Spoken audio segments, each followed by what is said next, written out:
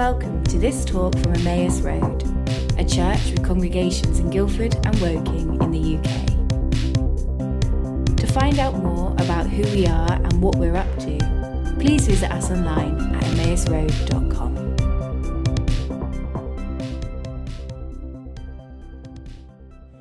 I would love to introduce our speaker for today, who is our very own Jill Webber. For those of you who don't know Jill, she's just joined the team. She's moved all the way over from Canada to come and be with us. And she is our Director of Spiritual Formation, which is very exciting. Today we're starting a brand new series based on this book by John Ortberg called The Life That You've Always Wanted. If you want to grab a copy, we're selling them out at the info point, so do go and grab one. Jill, I'd love to pray for you before we start. Father, thank you so much for Jill. Father, thank you for who she is and her story and her faithfulness to you. And Father, as we listen to her now, teach us more about you, and would you open our eyes and open our ears to hear from you and your word. Amen. Thank you, Jazz. Thanks, everybody. I want to say a thank you to everyone who's been so kind and warm and welcoming to me, a newcomer, a stranger and an alien in a strange land, learning all kinds of new British words. So Canadian English is different than English. Anyway, people have been really good to me, and I wanted to say thank you. I want to say thank you as well to those of you who've prayer walked with me. I issued an invitation the last time I spoke saying, can you help me get to know Guildford and Godalming and Woking, and can you walk me through your neighborhood, and maybe a neighborhood that you're concerned about, that you love, and let's talk to God about it together. And I had lots of people do that with me. So it's been so fun. I'm going to keep doing it through the fall. So just contact me through the website or through Facebook and show me your neighborhood, and let's talk to God there together. The other thing that we're starting our prayer week on the 24th. Have we announced that? So the schedule will be going out. Sign up for that. That's what we do here, because prayer is the heart of Emmaus. We pray every term. I'm learning. Periodically, there are prayer weeks. And what we do is we open up a room at Founders, and you can sign up and pray for an hour anytime, night and day. And we literally go 24/7. So I'd encourage you to sign up for that. You can sign up for an hour slot on your own, or you can come and pray with me. If you see my name, if you see Jill in the sign up, come and pray with me. I would love to pray with you. I've got to warn you, though, I pray at 5 in the morning. So early bird gets the anointing, I think. So you're welcome to join me at 5. And we're also starting prayer clinics. You learn how to pray by praying. And so if you're wanting to learn and grow in some areas of prayer, check out the schedule that'll come around for the prayer week, and you'll see where there are prayer clinic slots where you can grow in prayer. So I just wanted to get that out of the way. The other thing, because I'm new and I'm getting to know you and you're getting to know me, I thought I would do show and tell. Do you have show and tell in the UK? Okay. I found out you don't really have kindergarten. You got something equivalent, but we have in Canada kindergarten. And in kindergarten, you do show and tell. You bring something of you, you show it to everybody, and you tell them about it. So I'm going to introduce you to my favorite comic strip character. Is that okay? Right. Okay. So let's go to the next slide. Anybody know Calvin and Hobbes? Yeah. So this is Calvin, and Calvin is the universal inner child. Calvin is the one that we all want to be. He says the things that we all want to say, and he does the things that we all want to do, and he does it with his partner in crime here, Hobbes. So here's Calvin. He's saying, Hobbes, do you want to see my transmogrifier? He said, I didn't know that you had a transmogrifier. And he says, I just got it. Step into the chamber, set the appropriate dials, and it'll turn you into whatever you would like to be. It's amazing what they can do with corrugated cardboard these days. Says Hobbes. Next slide, isn't it? This transmogrifier will turn you into anything at all. All you do is set the indicator. Machine automatically reconstructs your chemical configuration. You can be an eel, or a baboon, or a dinosaur, or even a giant bug. And Hobbes says, well, what if you want to be something else? He says, well, there's room to write on it. You can write on it. So let's go to the next slide. So here we go. Calvin gets into the transmogrifier. There's a zap. There's something mysterious that happens. And then, next slide. Whoops. He says, try again, lunkhead. Didn't work out the way he planned. So I just thought that this morning, because we're interested in transformation and transmogrification, So I did bring a transmogrifier, so during the ministry time, feel free to come and be transmogrified. You can choose, actually. The options are, you can choose eel or dinosaur or bug. So it's just, whatever you prefer. Transmogrification or transformation. It's a universal longing. We all want to be transformed. We all want to be something that we're not, or maybe more than something that we feel like we are. We all want to be bigger, stronger, faster, thinner, whatever. We're longing for transformation. It's in the heart of every man and woman. It's in the heart of creation. Even in Romans 8, it talks about how all creation is groaning and longing for our transmogrification. Actually, that's the Jill paraphrase version. All creation is longing for the sons of man, the daughters of man, to be revealed. Because God is transforming us. He's taking us from glory to glory. He's changing us on the inside. He's transforming us from the inside out, not only for our own sake, but because the whole world out there is waiting and is longing. So we long. This is what this book is about, the life that you always wanted. We long for more than we have right now. We long for more out of life. We long for more out of God. I want more out of God. I want more from my relationship with Him than I'm experiencing right now. That's the longing for transformation. I want to talk just for a couple of minutes about some of the beautiful Greek language around this we see in the New Testament. We'll go to the next slide. The transformation, the root word is morpho. We see it in Galatians 4:19. Paul says, I am again in pains of childbirth until Christ is formed in you. The word speaks of the activity, and it's really like a child being formed and shaped in the womb of its mother. So today, this is the womb. The Eve Arnaud is the womb. It's a womb with a view. You're being shaped, and you're being, it's a bad joke, I'm sorry. I had to try. Anyway, you're being shaped, and you're being transformed in this place.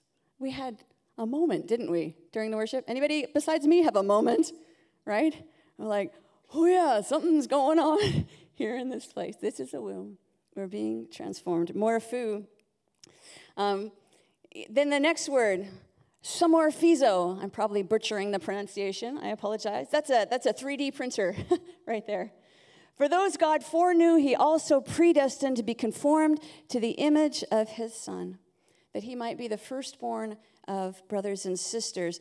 Joel Ortberg, in this book that you're all going to buy, right? He says this, we are pregnant with the possibilities of spiritual growth and moral beauty so great that they cannot be adequately described as anything less than the formation of Christ in our very lives.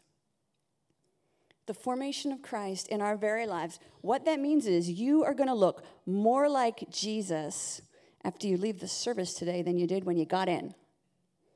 We're being conformed to the image of His Son. That's the work of God in us, that transformational work. Then the third slide. Metamorpho is where we get the word metamorphosis. In Hebrews, do not be conformed to the world, but be transformed by the renewing of our mind.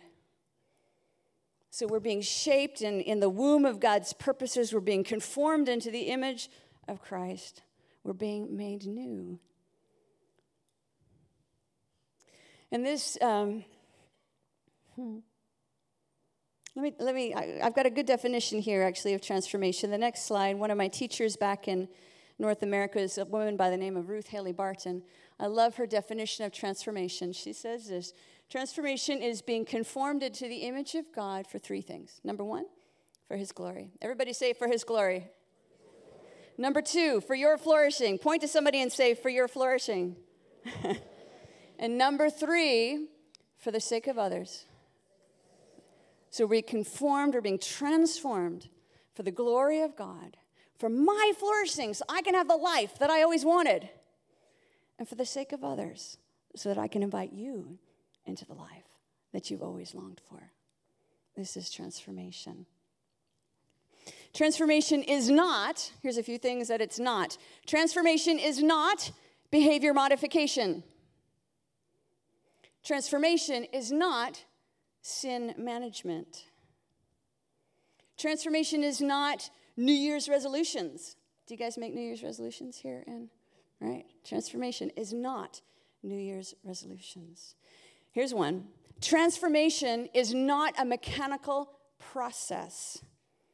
Here's why we get discouraged in prayer. Because we think, people ask me all the time, I get interviewed, and anyway, but they say, does prayer work? I hate the question. I get cranky. Because the question implies that prayer is a machine that works. Prayer is not a machine that works, right? You know that? Sorry? You all know that? But we think that transformation is somehow, if I do this and this and this, then this is automatically going to happen in my way, in my time, in the way that I think it's going to happen. It's a machine. If I do it in the right configuration, I will get my desired result when I want to get it. And then we wonder why we're discouraged.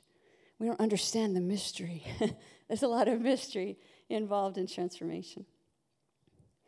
Here's a fact, fun fact. You are being shaped and formed all the time, every minute of every day. Next slide. Our lives are like a beach with water coming. Oh, that water is supposed to be coming. And waves coming up on a beach. And you might think it's a little thing. We're being transformed by something small habits, small practices in my life. It's just like a little wave on the beach. But over time, our lives get shaped by those practices. Next one. That's in Canada. I've hiked around there. So that's a beach. That was a beach. And there was a wave, and then there was another wave, and then there was another wave, and then there were 10,000 waves, and it shaped and it formed. So we are being shaped and formed by our habits and our practices all the time. And I know that last week, Bill talked to you guys last week a little bit about technology and your relationship with technology, a little bit. Sorry.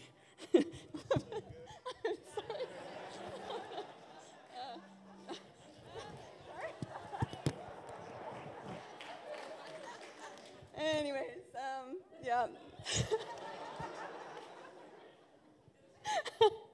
What was I saying? So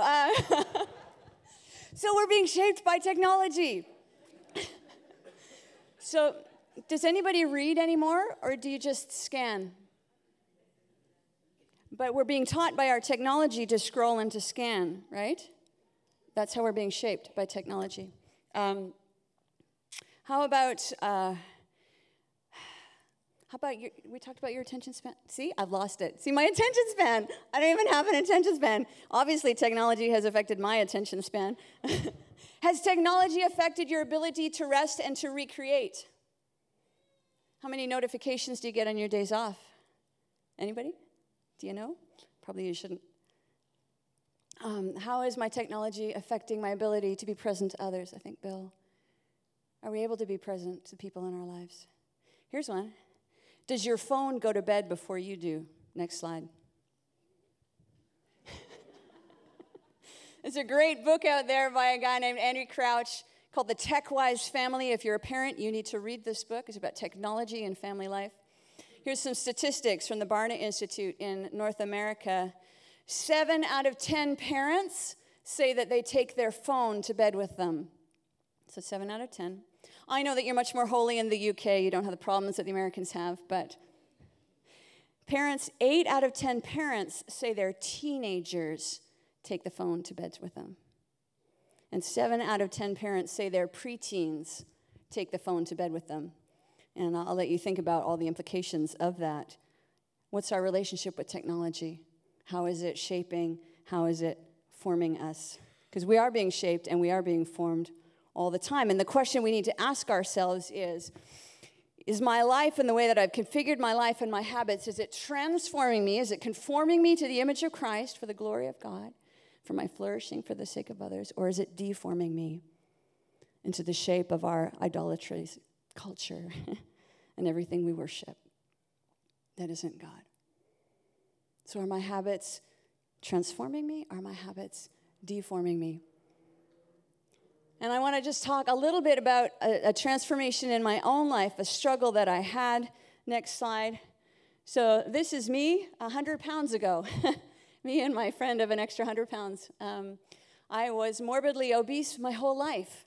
It runs in my family, and I struggled with my weight since I was on my first diet when I was 9 years old. And I tried everything. I was hungry, and I was longing for transformation. I tried New Year's resolutions, and I tried sin management, and I tried, everything that I could think of. I lost 100 pounds just by sheer force of will, and I regained it again. And then I lost 125 pounds. I'm just going to work hard. I'm going to get it done. I'm going to give it my best effort. And I regained it again. And I had this moment of clarity when I was speaking, and I actually had gotten an eating disorder because I was just doing everything I could to manage this weight issue in my life. And I was speaking with a psychologist, and she said, Jill, your biology is fighting you. You're actually fighting a biological war that you're not going to win. And I'd given it all my best effort, my best resources, literally for about 30 years, you guys, to no avail. And I realized I needed a power greater than myself to A, restore me to sanity, and B, restore my body to health. And at this point, you go, oh yeah, Jesus did it, Jesus did it. I'm like, yeah, Jesus did it, actually, but he did it through a bariatric surgeon. And I actually had surgery. I had a bariatric surgery. I had my stomach stapled. I got some internal reconfiguration to change my biology so that I could lose the 100 pounds and have the mobility that I wanted to have and to be pain-free, because I was in a lot of pain, and I couldn't climb stairs hardly at all anymore. It was just bad. Anyway, so my own best effort got me nowhere, and I needed something. I needed someone outside of me who was more powerful than I was, so that I could be transformed from the inside out. Here's the next slide. There we go. Next slide. Next one again. There we go. I want to talk for a couple minutes just about spiritual disciplines as you go through the Ortberg book at home or in your collectives. Is the Emmaus Way going to be up yet? Oh, great. Okay. As you're looking through other resources around this, probably there's going to be some talk around spiritual disciplines. So I'm going to muck things up a bit right now because I want to say to you, I actually don't like the phrase spiritual disciplines. I have two problems with that phrase. One problem is the word spiritual, and the other problem is the word disciplines. and disciplines, just think of the word discipline, right? It's just like, I just got to do this thing, and I got to get my prayer down so I can tick the box and read the Bible in a year, and I'm like 5 Bible books behind, and I'm just going to be really disciplined, and it's like, and you kind of slump your way towards it and get it done because that's what you just got to, it's like taking your vitamins, So, we'll talk more about that in a minute, but that's what we think of, right? We think of discipline, spiritual discipline. And then I have a problem with the word spiritual because it's like, okay, well, these things are spiritual and will transform you because they're spiritual things. And these things over here are not spiritual. Now, I'm not saying like sinful, terrible, corrupt things. That's not what I'm talking about. But my spiritual discipline this morning, you want to hear what it was? Right. Okay, well, if you don't want to hear, that's okay. I got up at dawn, and I went on the hills, the woods and the hills. I can never remember the name of it. Oh, anyway, there's hills and woods by my house. Chauntry Woods. And I picked blackberries. That's my spiritual discipline. First of all, you have to be slow and careful so that you don't, maim yourself on the brambles. And I'm always getting zapped by the, the nettles. I'm always getting stung. I just haven't figured out UK plant identification yet. And but it's a sacrament. I'm like, there's something about the quality of light that time of day and reaching for a blackberry, and you got to get it just right because you don't want to smush it and wreck it, and you got to miss the brambles, and there's something about that I just quiet down on the inside. And I am still, and I know that God is God while I'm getting my blackberry off of the bramble. That's not on the list of spiritual disciplines usually, right? So I think what we struggle with is to think, these are the spiritual things that you can do. And these are not spiritual things. God is everywhere. You guys, we have to rediscover immanence. Everybody say immanence. I think we're good in the church understanding transcendence. God is in his heaven. He's up there. Hallelujah. But God is also closer to you than you could ever imagine, closer than your every breath. He is imminent. He's in your face all the time. If only we had eyes to see it, which means many disciplines. Well, I call them disciplines. I'll tell you what the new phrase is in a second. Many things that we think aren't spiritual actually are, because he's here. He wants to be with us. God wants to be with us in a particular way because he wants to transform us. So I actually don't use the phrase spiritual disciplines much anymore. I use the word formational practices. And I like the word practices because it means I just get to practice them. It's like, okay, I'm rubbish at this. I am so not good at this. But that's okay. I'm going to practice. And I'm going to practice. And I'm going to practice. And it becomes kind of playful and joyful. It's like, I'm just going to keep trying and we'll just see what happens. Find ways to make space for God, to permission him into my life. Practices. And formational meaning I understand that the things that I do, the things I give my heart and my attention and my time to shape and form me. They all do. So I want to cultivate formational practices. And then I want to talk just a little bit about God's part in this and our part. Because oftentimes with spiritual disciplines or formational practices, we think it's all our responsibility. That we've just got to do this or God won't. Right? If I don't do this, then God's not going to meet me. He's not going to find me. But that's not how I read the scriptures. What I see when I look in the scripture, Jesus says, no one comes to me unless the Father draws them. No one comes. So, you know what? God invited you to church today. Now, you said yes to the invitation. You had a part to play, but you got an invitation from the Lord to be here today. Just the very fact that you wanted to be here is proof that God is at work in your life. Because God is at work in us to will, to want, and to act according to his good purposes. He is taking initiative every minute of every day of your life. And there are invitations that you can pay attention to or not, respond to or not. He initiates, we respond, and then he responds to our response. It's like, she said yes. They said yes. Look, they're here. They all came to church. All right, I'm just going to bring my presence during the worship. I'm just going to rain down all my love because they said yes. So I think we need to understand that dynamic.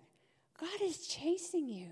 He's inviting you. His desire to transform you is far greater than your own desire to be transformed. And just the fact that you have that longing in your heart to be made new, to be made holy, to be made more like Jesus is an indicator that the Holy Spirit is at work in your life, inviting you. That's beautiful. That's because then it's not all up to me anymore. It's not all up to me. All I have to do is give him permission. And all I have to do is make space. So that's all these formational practices are. I'm just going to make space. I'm going to go pick blackberries. Or I'm going to go look at the Bible on my BlackBerry. In whatever way you would make space. The good news is this is not just for religious professionals, people who work for churches. And this is for us in our regular life. This isn't for monks and nuns behind cloistered walls. This is for stockbrokers, and this is for mothers, and this is for teachers, and this is for bus drivers. Let's go to the next slide. I love this little triangle that Dallas Willard is a fantastic educator. He's gone to be with the Lord, but back in North America has trained so much of us in our understanding of the interplay between God's will and ours unto transformation. And this is his little construct. He says, we all have the laboratory of our life. So did you know you're all in seminary? Put your hand up if you're in seminary. Everybody, put your hand up. Put your hand up. You're all in seminary. Is there any young moms here? You're on seminary fast track, just saying.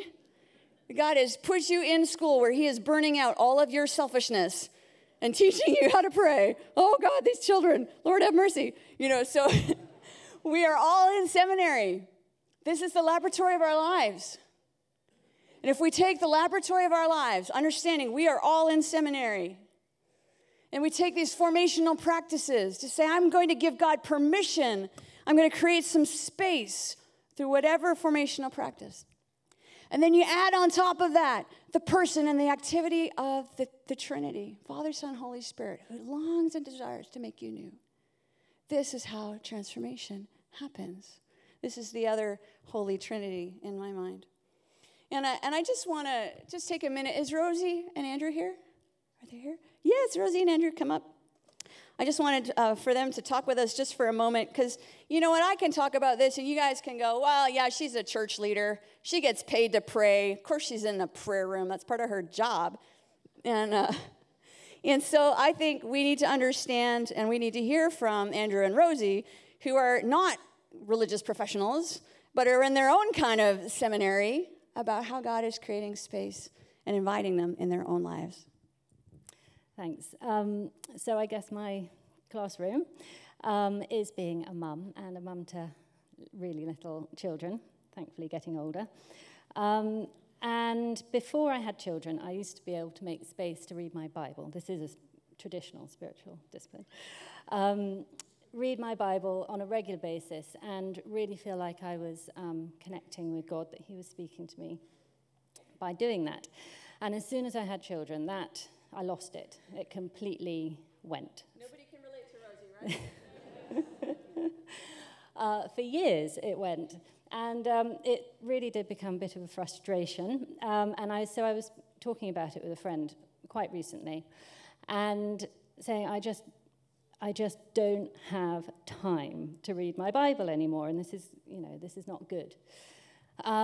So she helped me. So she went through my day with me, and we found a little 5-10 minute slot, which was after I dropped the children off to school, before work. And I had 5 or 10 minutes usually before I got to work where I could just sit in my car and just be. And she encouraged me to have my Bible and a notebook in the car, which I did. And she also introduced me to the Passion Translation of the Bible, which is fairly new. I hadn't read it before. And so I started 3 days a week, 3 mornings a week, sitting in the quiet with no distractions. I haven't got to do anything other than just read my Bible.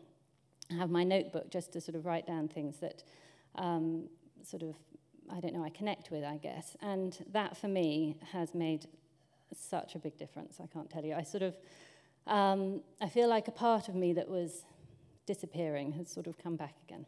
So, wonderful. Thank you, Rosie. Now stay up here with Andrew. It's like, give him an inch, and he'll take your life. Give him a little bit, if that's all you've got. Anyway. I'm just going to add to Rosie's, because she hasn't told you the other bit, where the last few weeks I've sort of gone up to at the end of the day and find her reading the Passion Bible. So there's another step where that's just to add to what Rosie said. Well, that's grown and continues to do so for her, which I love seeing in Rose as she is growing in that.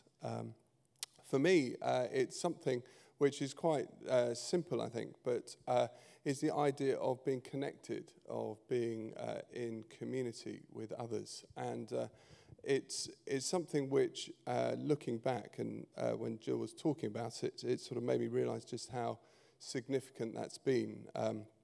Those of you who know us, Rosie and I have relocated back here 2 years ago, and I'd say we're in a time of transition, of uncertainty, and with that there's immense blessing, but also challenges.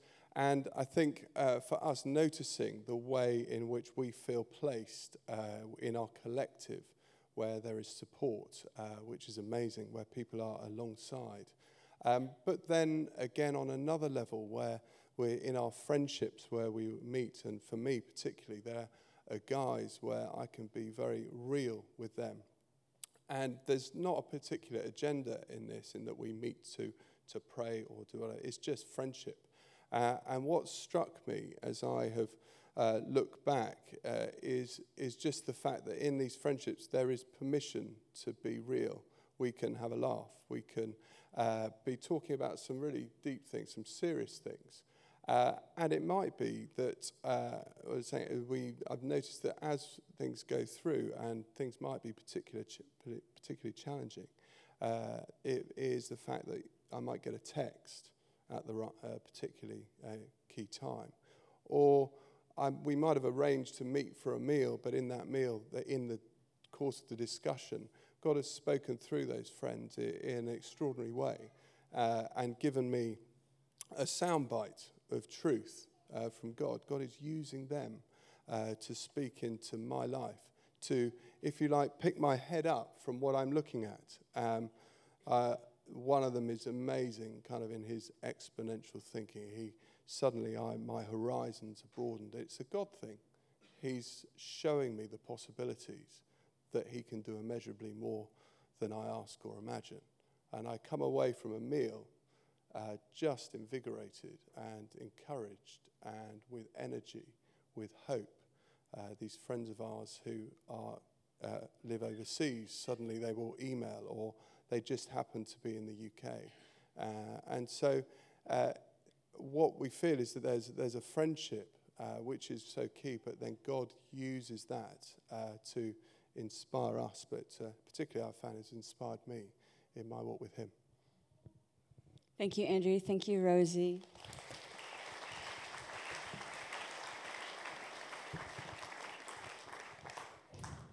This is not rocket science. We're talking about 10 minutes in the car on the way to work. We're talking about texting a friend, being in a collective, allowing God to speak through you. My longing and my desire, and I see it already. I'm just getting to know you, but I know that God has more for us as a community. That Emmaus Road would be a transformational community. That we collectively and individually would be conformed into the image of Jesus for the glory of God, for our own flourishing as individuals and as a community, and for the sake of others. But what we need to do in order to see that happen is we need to give God permission. We need to get in the box. There we go. I needed a bigger box. You guys, your appliances are too small in the UK. Anyway, we created space. We give him permission. What should I be? Dinosaur. That's what the kids at Woking wanted to. Okay. Dinosaur. All right, you guys ready? You ready for this? Here we go.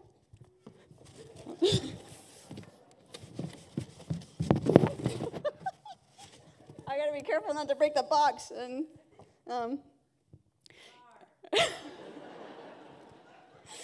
you know the thing about transformation? Often it happens in very small increments over a long period of time. So I might be slightly more dinosaurish now than I was 30 seconds ago. And that's the way of it, actually. I mean, there's suddenlies and there's breaking throughs where God breaks in and there's a dramatic transformation, but mostly it's in very small degrees over a long period of time. So we're going to, anybody feel like giving God permission? Anybody? Anybody feel like wanting to create space for him?